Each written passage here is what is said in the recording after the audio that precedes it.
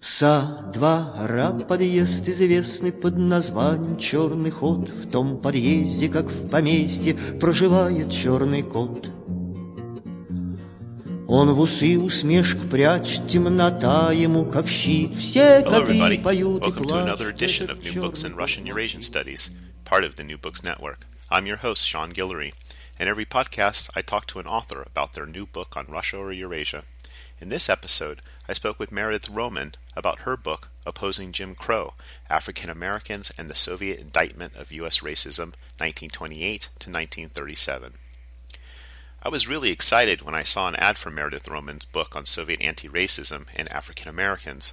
I knew she was working on race in Soviet Russia and how Russians understand race, black experiences in Russia, and racism is a pet interest of mine, so I immediately contacted her for an interview. I wasn't disappointed.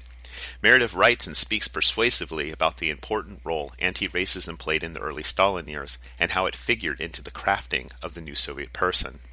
But perhaps more surprising for me was to realize how utterly novel the Soviet Union's anti-racist position was in the 1930s, and how this captured the imaginations of many African Americans. As one commentator summed up Langston Hughes' visit to the Soviet Union, there was no toilet paper, but there was also no Jim Crow. For more, here's my interview with Meredith Roman. Hi, Meredith. Hi, Sean. Welcome to New Books in Russian Eurasian Studies. Thank you. Thanks for joining me to talk about your book, Opposing Jim Crow, African Americans and the Soviet Indictment of U.S. Racism, 1928 to 1937. Well, thanks so much for having me. Oh, of course. It's a very interesting book and a great topic. And I'm happy to see I didn't know that you were a student of Louis Siegelbaum, so... Oh, yes. I thought he might have put you on to me, actually. He's good at doing that. I saw him I saw him at the conference last week, so it was nice to catch up with him. So, but anyways, to start the interview, why don't you tell me a bit about yourself and how you came to write this book? Okay. I think the real key part of this book is working with Louis Siegelbaum at Michigan State University first. Looking at discrimination against non-Russians in Moscow since the fall of communism, which I did my thesis work on, and his support of that, because initially I didn't know what to do my thesis on, and that sort of came out of a seminar paper that I was working on with a French historian, and he really liked it and supported my idea to turn it into a master's thesis. And convinced me to stay on to do the PhD there because he was really interested in my work and wanted to see it continue, wanted to sort of support this angle of using the lens of race to look at Soviet history or post-Soviet history. And it's a topic that really is only starting to be worked on now. Right. So it was key to have his support. That was crucial because I did get somewhat of a resistance or somewhat of raised eyebrows from other people in the field. So his support was so critical. And then I was also really fortunate to be part of the comparative Black history program that then existed at Michigan State under the auspices of Darlene Clark Hine, who's an African-American women's historian. And so she had students there who were looking at all different types of, or all different parts of the African diaspora. And so working with them and interacting with them sort of further reinforced my ideas of getting into this topic. And I did initially consider turning in the sort of the racism of the post-Soviet period as part of my dissertation, but then it didn't make sense. First of all, it wasn't practical, it wasn't safe, and it wasn't historical enough. So I decided to then really go back to looking at what type of image the Soviet Union had in the 20s and 30s, how they built it, why they built it, and what role African Americans had in building this image of an anti-racist society. So that's how I sort of got, in a roundabout way, into sort of comparative African American and Soviet history. Well, let's begin by talking about a bit of conceptual issues. Particularly, what does speaking anti-racism mean? And how does it relate to Stephen Kotkin's concept of speaking Bolshevik? Because you make a relationship between these two issues. Right. It means it's very much derived from Kotkin's work in Magnetic Mountain, which was sort of really formative in terms of helping me to conceptualize Soviet anti-racism and the enterprise of indicting racism. So in essence, it was a feature of being Soviet. That was also a feature of Soviet identity, was this. Ideally, you were supposed to be able to have knowledge of sort of the plight of African Americans and sort of the racial discrimination that was going on in the United States, and be able to speak somewhat competently about it, and of course express outrage at it.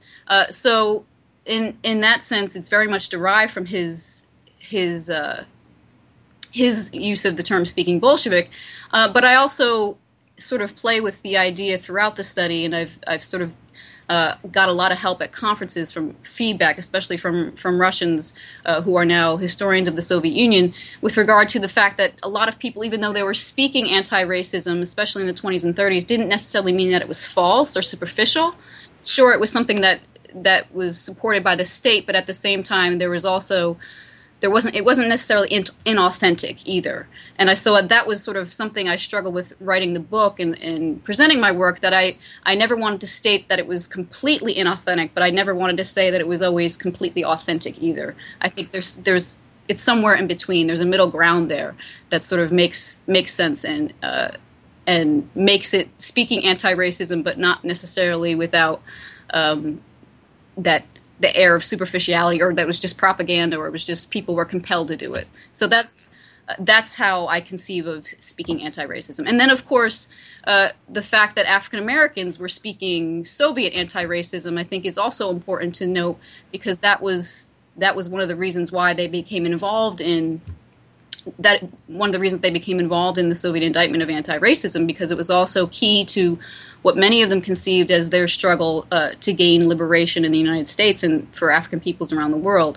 So I thought it was also important and interesting to show that this discourse that was very Soviet was also adopted and sort of African Americanized, if you will, by African Americans interested in the Soviet experiment. Yeah, I think that's one of the big strengths of the book, is that the African Americans, though a very small minority in the Soviet Union and also some in the United States, are using or adopting this rhetoric and deploying it in a variety of ways. But we'll get to that later in the interview, because that's sure. Something definitely worth talking about.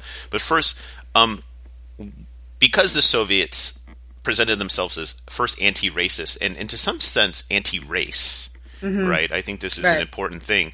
What were their attitudes to racism, and anti-racism in the 1920s and 30s, and why did they focus on African Americans rather than, say, Africans under colonial domination and French and British colonial domination, or even other races? Right. Well, there was in the 20s and 30s there was, I think, there was a great interest in African Americans.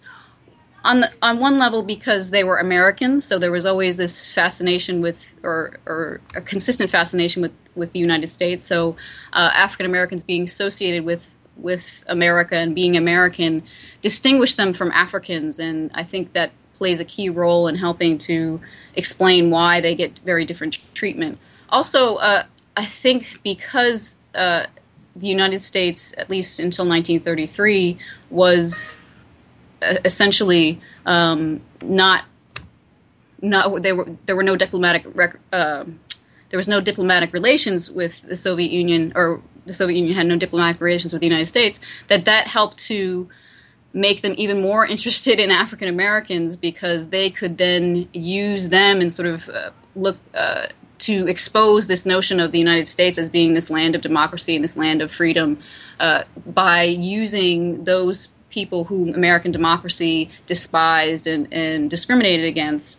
So I think that was a key role in also selecting African Americans, and African Americans were interested in developing that relationship as well. So there was a desire on the part of African Americans as well to sort of forge this alliance. And of course, this changes after the Second World War, when there is greater interest in the African continent. But during the 1920s and 1930s, America, the United States, is seen as the capitalist country, the sort of imperial country that must be, sort of that we must be guarded against or be on our guard against. So that makes African Americans very very sort of key in at least identifying them as allies in resisting this supposed imperialist war that the United States was plotting.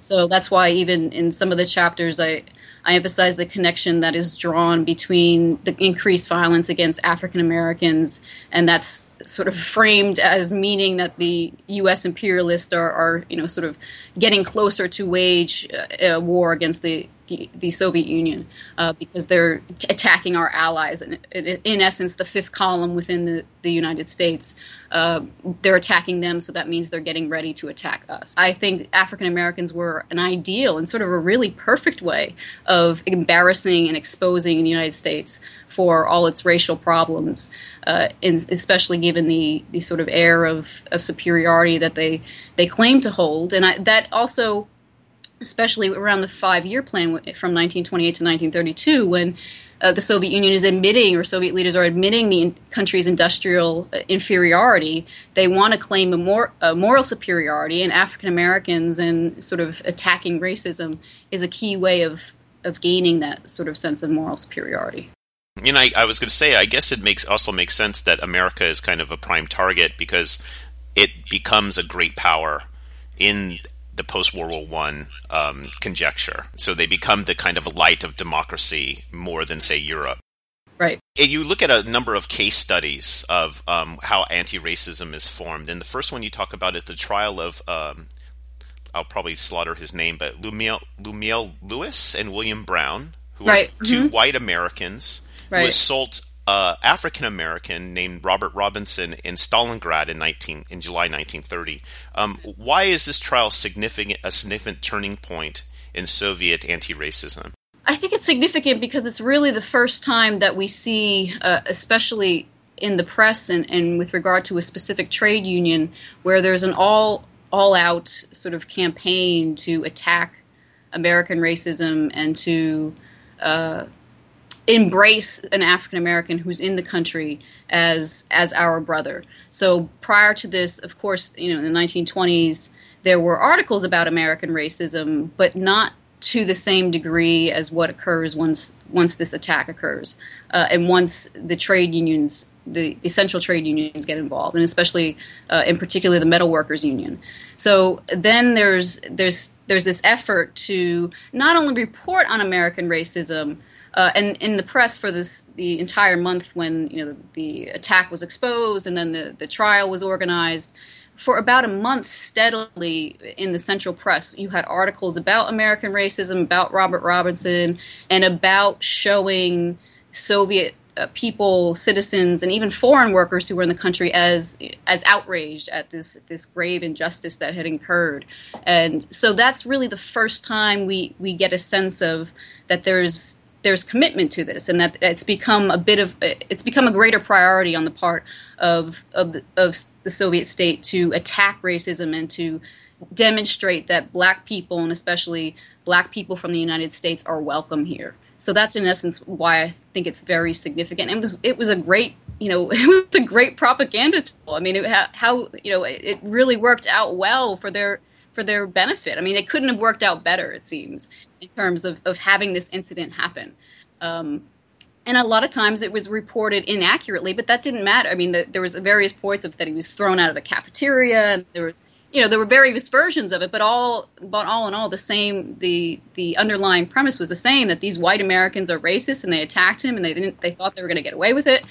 And we must shame them, we must condemn them, and get rid of them because we don't accept racists. I mean, that's great theater right there. Mm-hmm. Exactly. And as you say, the larger point is to tell other foreigners in the Soviet Union that whatever racist baggage that they bring to the Soviet soil, it's not welcome here. Right, exactly. And because there were a fairly large number of at least foreign workers in the United States, or in the Soviet Union at the time. So from the U.S. and from Germany and from other Western European countries. So it was definitely sending a clear message to them as well. Now, as far as Robert Robinson's fate, I mean, he becomes a bit of a celebrity, and as you say repeatedly, a Soviet poster child for anti-racism. What happens to him after this trial? He continues to work a few more years at the Stalingrad tractor factory where the incident occurred, and then he's transferred to Moscow. The ball bearing plant. He becomes a worker there, and that's where he spends most of his life. And that's where, of course, he's then elected to the Moscow City Soviet by his co-workers in December of 1934 and begins to serve in 1935. And that's when he's confronted by the U.S. Embassy with regard to serving in a position in the Soviet Union, and that's when he surrenders his U.S. citizenship, which is a really key or fateful decision on his part, because he doesn't necessarily want to, at least how he presents it, he doesn't want to be involved politically, but he does want to become an engineer. He wants the education, he wants the advancement, and thus far he was doing very well in that regard. So he surrenders that, and that makes him, in essence, as he describes it, a prisoner of the Soviet Union until the early 1970s. And what's interesting about his autobiography that he goes on to write, which presumably is funded by a company that is associated with the CIA, the account is completely slamming the Soviet Union and declaring it to be racist and all this. But what's really interesting is that even when he's describing the incident in Stalingrad in 1930, and which is very consistent with what was written in Pravda, especially in 1930. But what's really, really quite intriguing is that even though he's writing this account to slam the Soviet Union, he admits that after the trial he writes this passage where he explains that he experiences freedom for the first time, like being able to breathe freely and think freely and not worrying about anyone attacking him or saying anything about him. The sort of freedom to feel physically safe and secure, that was key.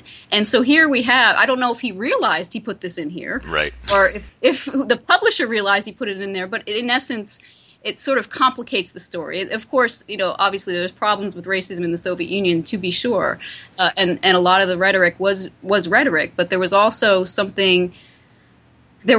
positive results of that rhetoric and these campaigns, and he even admits as much to that in his autobiography. That's really interesting that and I've seen this in other contexts of these memoirs where they're clearly anti-Soviet, mm-hmm. but even within the rhetoric of being anti-Soviet, you get these strange other issues that come out that below the surface of the main kind of thesis, and sure. It's really interesting to hear that even in his case you get that also. Yeah, no, it's quite remarkable, and shows just how the psychological impact that Soviet anti-racism had on African American people. I mean, that's I think the real key. It wasn't just for naught. It did have some key results or consequences. Now you note that that coverage of American racial oppression substantially increases in the Soviet press, particularly in the first half of the 1930s, where you say they take a strong line or a hard line on racism. How did the Soviet press portray the plight of African Americans, and what themes did they focus on? They focused primarily on lynching, which was an easy theme, and really, American policy and allowance of lynching essentially made them an easy target. So lynching was a key theme, and lynching was actually increasing as the Soviet press reported in the late 1920s and early 30s. It was increasing in number compared to the early 20s and early to mid 1920s. So they were correct in that, and oftentimes were accurate in terms of what they were writing. But of course, they also portrayed the increased lynching of African Americans as related to, again, this imperialist war that the United States was going to wage against the Soviet Union. So the more number of black men lynched, and of course they were all made out to be black male workers, no matter what the case may have been. Right, and even in some cases revolutionaries of some sort. Exactly. Right, we're militating, with unions or going on strikes or whatever, when that part of it was definitely often fabricated to again make them seem like these are our allies and they're being attacked, so we are going to be attacked soon. There was also a lot of emphasis on police brutality, imprisonment, poverty, and of course a lot of this coverage in essence portrays African Americans in the end. It sort of dehumanizes them because it makes them seem like they were only poor and downtrodden and victims of violent oppression. So a lot of times African Americans who then go to travel to the Soviet Union, throughout its existence, are then sort of met with shock by some Soviet citizens who are like, wait, you have nice clothes and you're not poor and you were educated. And so that coverage over time, over the decades, so this is even beyond the 30s, helps to, it's effective in one sense that it's providing coverage of gross human rights violations that are occurring in the United States, but at the same time, it's also dehumanizing those who are the victims of it. Yeah, one of the themes that I noticed in your book and in other studies of particularly African Americans in the Soviet Union, even the anti-racist rhetoric was to some extent rooted in kind of a racist lens. Right. In this sense of painting based on stereotypes of blacks and black culture. I have actually a question. How did the Soviet press get these stories? Did they have they didn't have correspondence, or did they just kind of go through Western or American press reports and then construct articles from that? Do you happen to know? They were going through Western reports, and they were also using information garnered from Western journalists who essentially who were in Moscow and who were a bit more on the radical side, or the radical leanings, and African Americans themselves who were there and would bring news and bring coverage of what was occurring, and you can tell actually when African Americans have the most input, because then it is actually more accurate and it's not as stereotyped and it's not as stylized, if you will. There's a bit more reality to it. But even just like the photographs that they were receiving, those were printed oftentimes with very minimal information or details. It was just sort of the shock factor and the idea to sort of imprint in the minds of the people this idea of America as a place of racial chaos and hatred and violence. And I think the Daily Worker and the American Communist Party also played a role in sort of conveying information. Sometimes the information was taken from the Daily Worker. So articles or photographs that appeared there, which of course, a lot of the things that they were reporting never appeared in the New York Times. So it was sort of a more, it was through the Comintern's connections and the U.S. Communist Party in particular that they were also getting information. Yeah, I never actually thought about the way the Comintern and then, of course, foreign communist parties act as a filter of sorts for how the Soviet Union perceives the outside world and communist movement within it. Right. No, and it's key. I mean, and I think this is a way we often see. At one point, I had gotten some feedback about my work, in that this was just the this was just the concern of the Comintern. It had nothing to do with the Soviet Union per se. And I think something the book I tried to do is to show that the Comintern policies were in some ways, not always, but in some ways infecting Soviet society or affecting Soviet society. And especially during this period, at least, the militant third period, that some of its ideas and rhetoric were very much made part of what was supposed to be Soviet identity in the Soviet space. That's actually quite interesting, this kind of transmission. Right. That you show. Now, as you mentioned before, and highlighting the racism in the United States, the Soviet Union wanted to portray itself as a morally superior, raceless society, which is interesting considering its multi-ethnicity. But what role did the images and art and literary representations of African Americans play in this kind of promotion of the Soviets' moral superiority? I think it was key in terms of at least trying to familiarize Soviet citizens with the idea that these people are our brothers and sisters, or it's mostly brothers because there are very few African American women, but at least exposing them to these ideas, I think had positive effects, and even some of the racist cartoons that I argue are also sort of included with anti-racist stories, which seem on the surface very contradictory, and they are very contradictory and often very frustrating, not only for the African-American protagonists who who are in the book, but also for me as a writer, sort of being frustrated with the limits of sort of Soviet anti-racism. But in some ways, I think they were trying to say that although these people might seem a bit different to us and curious because we're not used to being around black people, that they are our friends, they are civilized, they're more civilized than white people in America, and we have a lot in common with them. They're hardworking, they're honest, they're people, they're genuine people. So even though they might appear strange and grotesque, as some of the images show, they are real people. So I think that their presentation in terms of presenting African Americans as being embraced, I think gave rise to a sense of community and openness.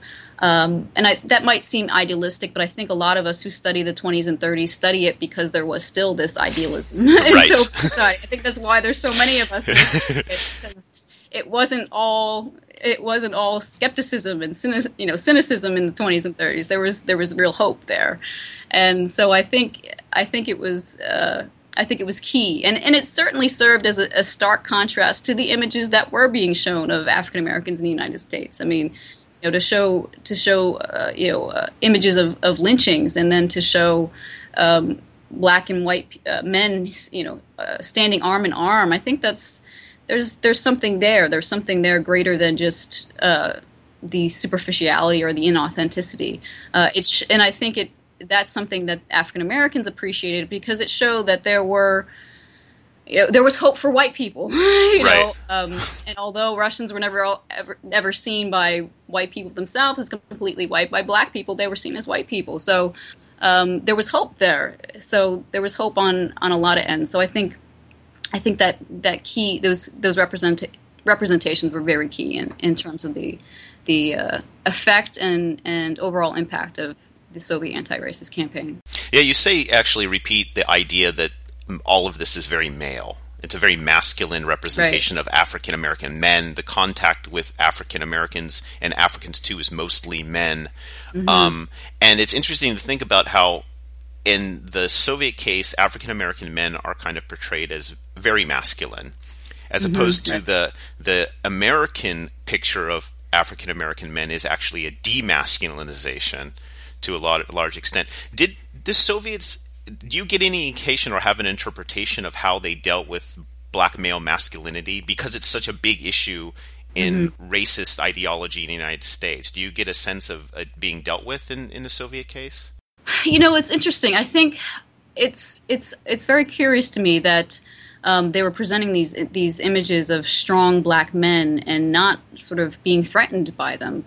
And even countless accounts, or numerous, I shouldn't say countless, but numerous accounts that I've come upon have even claimed that whether they are written by Soviet citizens or or these accounts are coming from African Americans, they even claim that when women Russian women would dance with or sort of associate with African American men, that there wasn't any backlash there, that there wasn't any hostility or antagonism, which is really quite remarkable. And I still can't really wrap my mind around how that could be. And even African Americans and, again, Soviet accounts claim that the only hostility towards those relationships, even if they were just casual, just hanging out and socializing rather than anything romantic, that the hostility came from white American men and not Soviet men, which I find difficult to believe, but that's all I see in the sources. That there would, since that was such a huge issue, not only in the United States, but obviously Germany, Western Europe. This myth of the black rapist, and all they were interested in raping white women, and so it seems quite remarkable that is sort of a main feature of black masculinity was not seen in any case, not consistently as a threat. I really, Sean, I don't know how to. It boggles my mind. Now that's not the case for after. I think there's more. You get more sense of hostility in the 40s and 50s. Yeah, this is part of the reason 20s why I and asked. 30s, I see nothing of that, which is again really quite remarkable and strange, to be quite honest. Yeah, I mean, I think I share the same view. I'm surprised to hear that, and first I'm skeptical of it, but then Right. again I wonder, well, is this just my own kind of American racist ideology that Right. the black male sexuality is always seen as kind of threatening, Right. and so it's hard for me to believe that, well, this isn't translated in another context. Right, right. Well, and it's just even the biography that was written by a Soviet author of Robert Robinson. One of the ways that he claimed Robert Robinson was felt welcome during his trip over to the Soviet Union on the boat was that the Russian men, wanted him, invited him to dance with their women, and that, I mean, that's quite just the fact of offering that as an evidence of sort of the Russian people's anti-racist attitudes, or sort of the antithesis, how they represent the antithesis to white Americans' attitudes towards black men in particular. I mean, that's remarkable. So even if it's not true, to say that when he was writing this in 1935, 1936, as sort of a signifier of enlightenment on the part of Soviet people, that's pretty remarkable. Right. That was even taken as a sign. At least, even in this case, even the novelty of having a black guy dance with your white girlfriend is not seen as threatening. Right, exactly. There's something, I think, even important, even if they're seeing it as just this kind of photo op. Look at we have a picture, or we have this experience. At least the fact that it's not seen as a threat is, I think, somewhat significant. Right. Well, and then clearly it's being taught that you're not supposed to see it as a threat. Right. Right. So. Right. That's the instruction. That's the message that's being taught. So that's quite revolutionary for this era. Certainly, yeah, that is. Now, the trial of the Scottsboro Boys in Alabama in 1931, which has its own very powerful history in the United States, you showed that it actually has an international history, and especially since it ignites a campaign in the USSR against their execution. And you write that the campaign, which was directed by the Soviet Committee for Saving the Nine Negroes, quote, molded how to speak anti-racism for the country's citizenry. Now, talk about this campaign and how did it achieve this molding? Well, it achieved it, or attempted to achieve it, on multiple ways. I mean, there was a massive press campaign, so quite frequently through 31 and 32, there were images not only in Pravda and Izvestia, but more often in Trud, which it was the trade union newspaper, and Rabochaya Gazeta, which existed in 1931. There were tons of images and articles about the Scottsboro Boys, or they weren't called, obviously, the Scottsboro Boys there, the Scottsboro Nine, or the Nine Negroes, because they couldn't be boys since they had to be revolutionary fighters. Or revolutionary warriors, if you will. There were also rallies, meetings held, or at least supposedly held to some extent. Obviously, I can't prove the extent to which these meetings were held. But at least in major cities, there were banners, there were posters that we know, at least in Moscow and Leningrad, existed. So, in essence, the city landscapes sort of papered with images of the Nine, or with free the Scottsboro prisoners, or free the Scottsboro defendants banners posted on street corners, or in transportation, public buildings. So, and there were supposed to be meetings and rallies held throughout the Soviet Union, in all corners of the Soviet Union.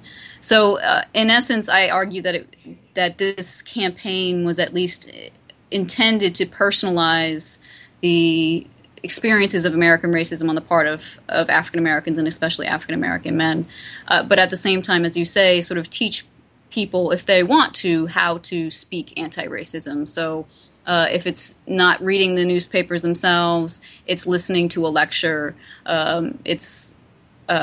It's basically reading a cartoon, reading a poster, or at least being aware of the atrocities that are being committed. And I think that awareness, sort of the notion of international education, that international education will, sort of erase all residues of capitalist education, i.e. racist, imperialist education, and will teach people that what is right and what is wrong about humanity in general, that black people are not inferior or white people are not superior. So I think I can't say that it necessarily that people actually articulated this on a daily basis, but I would argue that they were aware of it.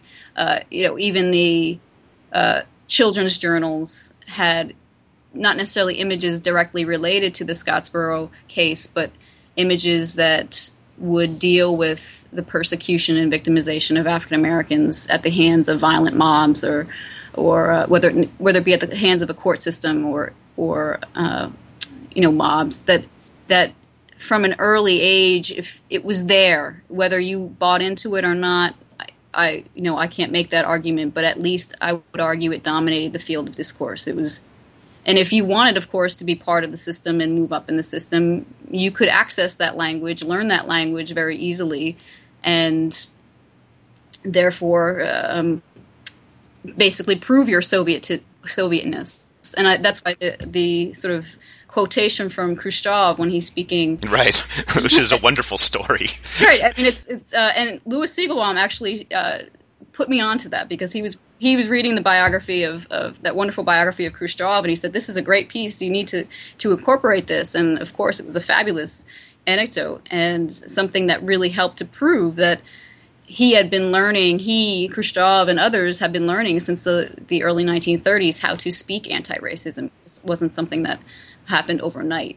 Yeah, I think it's important that it at the least it provided a rhetorical form to speak about something that had no language, right? It gave the citizens the tools to at least participate in this kind of national conversation and international conversation about race that didn't necessarily exist in a kind of popular, accessible form. Absolutely. No, and was not sort of the thing to do, or wasn't the fad. It wasn't fashionable in the 20s and 30s to be doing this. And I think that's why African Americans who did encounter Soviet citizens were impressed. These are white people who are trying to make an effort. Yeah, exactly. It might be superficial. There might be some propaganda behind it, but at least they're making an effort. I think they would have liked the propaganda to exist in the United States if that meant, security and some level of a greater level of equality. Especially if you contrast this with Ilfin Petrov's kind of discussion with one of their white hitchhikers about right, race exactly. in America, and how he just doesn't even care. Right, exactly. It's just the way it is. So it does show, even here on the question of moral superiority, the fact that Soviet citizens speak the language. Right, and all the accounts of African Americans that we have access to and speak to the fact how impressed they were by just casual conversations with Soviet citizens who expressed an interest in and had so much knowledge of American racism that they were shocked by that, and that they were somewhat interested in it. There was a curiosity there that white America did not have or did not care. Now, I think one of the most interesting things, and you alluded to this earlier in the interview, is the fact that this anti-Soviet rhetoric or language was actuated among African Americans themselves. They adopted this. How did African Americans utilize this Soviet discourse of anti-racism publicly and also privately? Well, I think George Padmore, sort of the guy who becomes the Pan-African radical and staunch anti-communist, really helps to symbolize, sort of just how important some African Americans believe that this image of the Soviet Union as an anti-racist society was. You sort of can't measure what the consequences were or are, or the impact of it was, but they clearly believed it had some value. Intangible, although it was intangible, it was something that they saw as a challenge to U.S. officials and Americans. So even though someone like George Padmore, who's expelled from the Comintern by 1934 and becomes a staunch anti-communist, he's condemning the Soviet Union for its violation of civil rights and political rights, and sort of just saying how communism is evil and all this. But at the same time, he's claiming that, but they have discovered the cure for racism, and we know that Padmore had some sense of racism that did exist in the Soviet Union, and he was aware of sort of racist caricatures that continued to coexist with Soviet anti-racist rhetoric. But it seems that he found no reason to bring those issues up, because it would then tarnish that image of the Soviet Union as this raceless society and would not be as an effective challenge to U.S. leaders to make some changes with regard to American racial policy. And even the African-American press of the 1920s and 1930s, they recycled this image. They spoke Soviet anti-racism quite frequently, even though they had no contact with the Comintern, had really an antagonistic relationship with the CPUSA, and were staunchly overall anti-communist. They still projected this image of the Soviet Union as being this land of opportunity for African Americans, where they could be accepted and excel and succeed.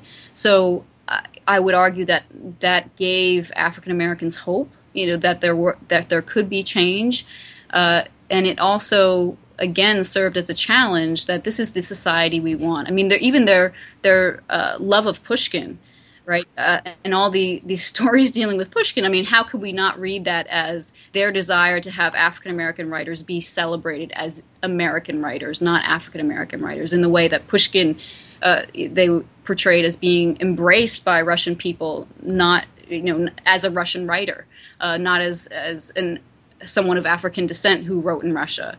So that they clearly wanted some elements of what they had imagined the Soviet Union to be, or were projecting the Soviet Union to be, to remake U.S. society in that image. So not necessarily the economic factors, they really didn't touch those issues, but with regard to race, the ability to have education regardless of race, and the ability to marry regardless of race, the ability to succeed without being limited by race. That was something that they wanted and celebrated on the part as existing in Soviet society. Yeah, I imagine that we can't really underestimate the power of this, considering that the United States race relations are at a real low.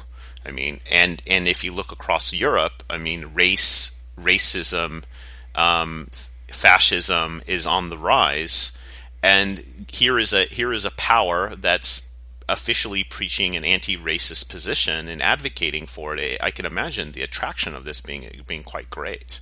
Yeah, I mean, you really can't even measure it. It's incomprehensible. I think the true psychological impact that all this had on African Americans who are considering the idea of the Soviet Union.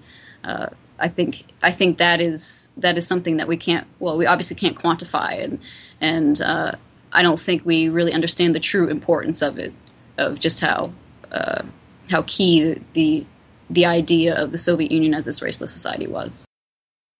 Well, in the interest of time, I'm going to jump ahead and ask you about the fact that in the second half of the 30s, the Soviet Union seems to take a softer line. So, first question is, what is the fate of anti-racism in the second half of the 1930s?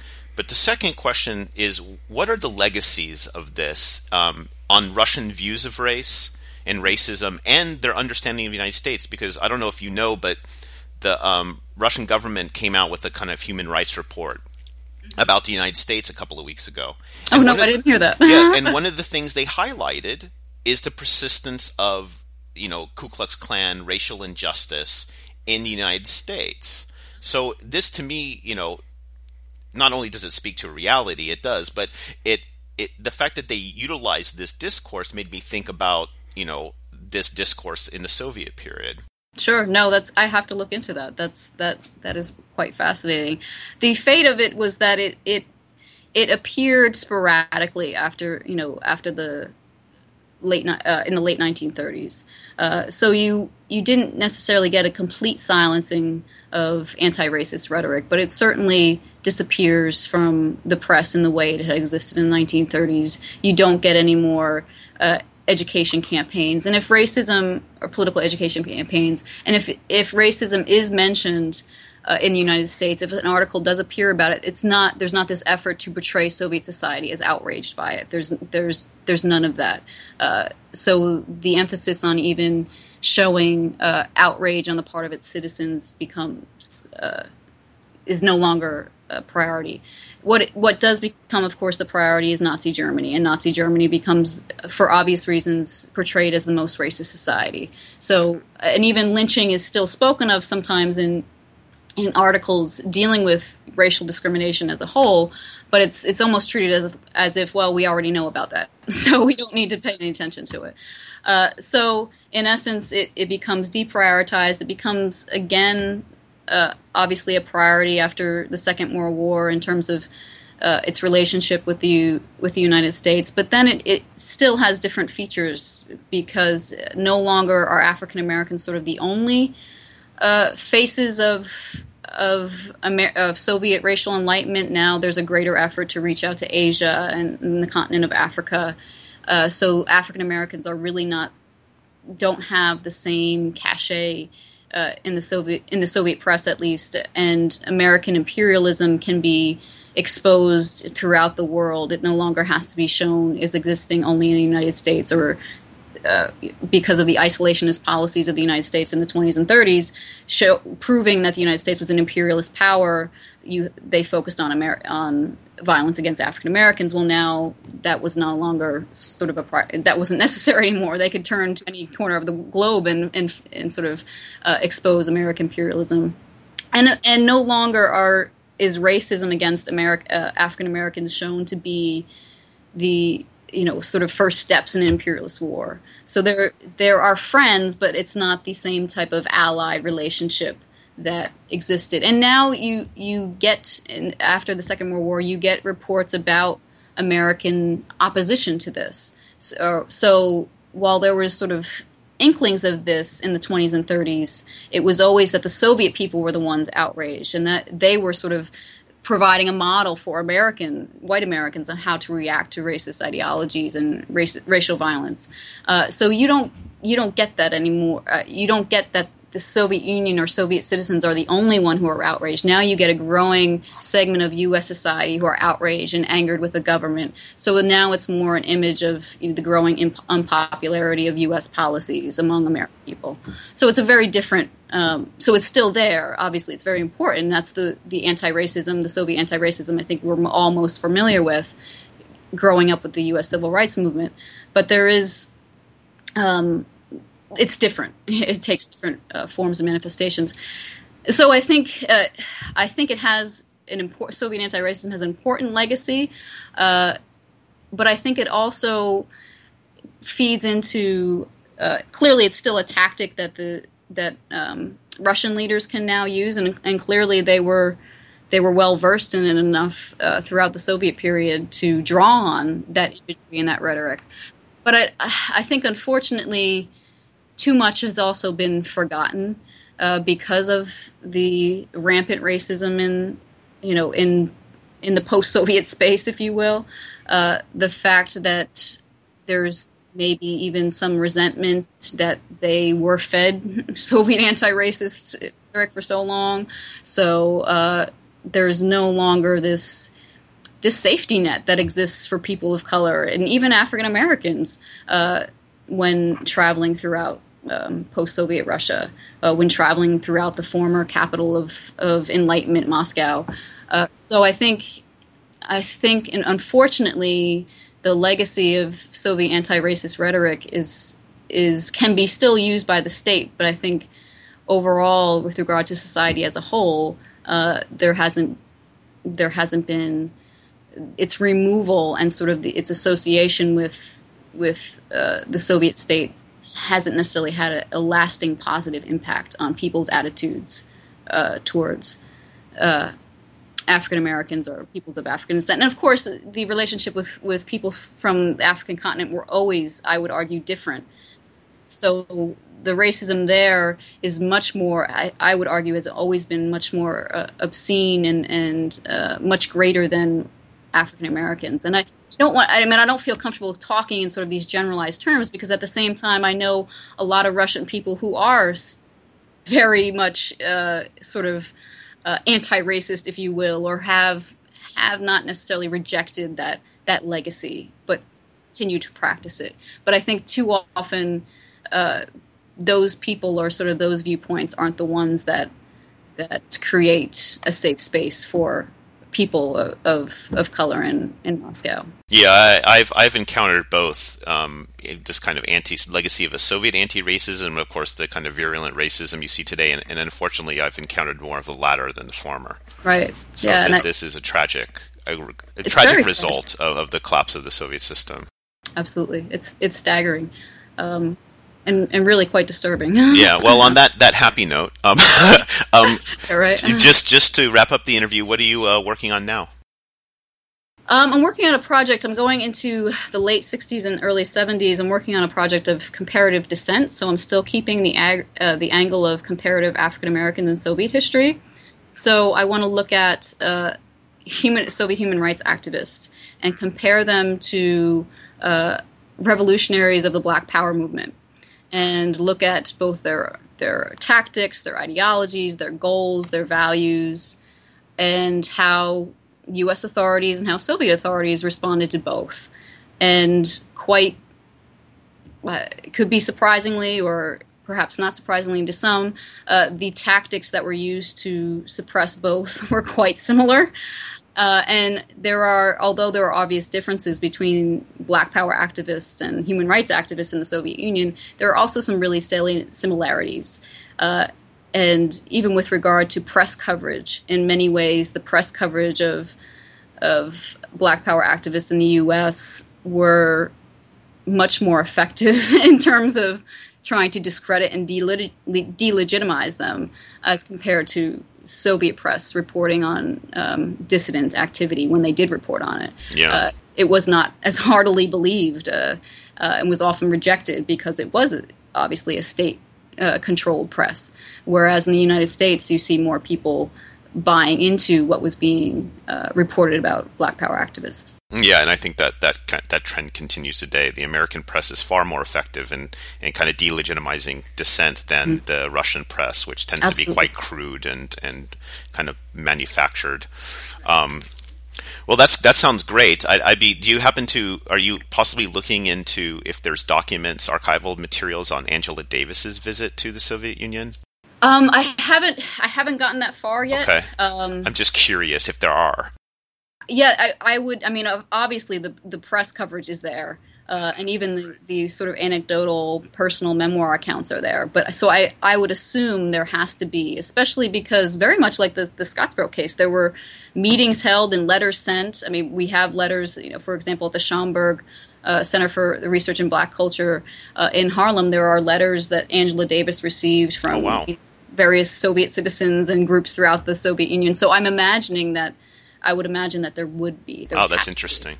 Traces of that throughout Soviet archives. Wow. Well, great. Then I look forward to that. That sounds thanks wonderful. So much, Sean. All right. Well, thank you very much. I mean, it's a very interesting topic, a very good book, and I'm glad that you and others are looking at the question of race, because it really is an open field in terms of this, and the comparative is nice too. No, thank you. I appreciate that. I hope I'm lending some insight. Yes. Well, thank you very much. Yeah, thank you. Take care. I've been speaking with Meredith Roman about her book, Opposing Jim Crow, African Americans and the Soviet Indictment of U.S. Racism, 1928 to 1937. I hope you enjoyed the interview. Once again, I'm Sean Guillory, your host for New Books in Russian Eurasian Studies. If you're interested in hearing more interviews by the New Books Network, please go to newbooksnetwork.com. And until next time, goodbye. Грязный пол когтями тронет, как по горлу поскребет. Оттого-то знать не весел дом, в котором мы живем, надо б лампочку повесить. Денег все не соберем.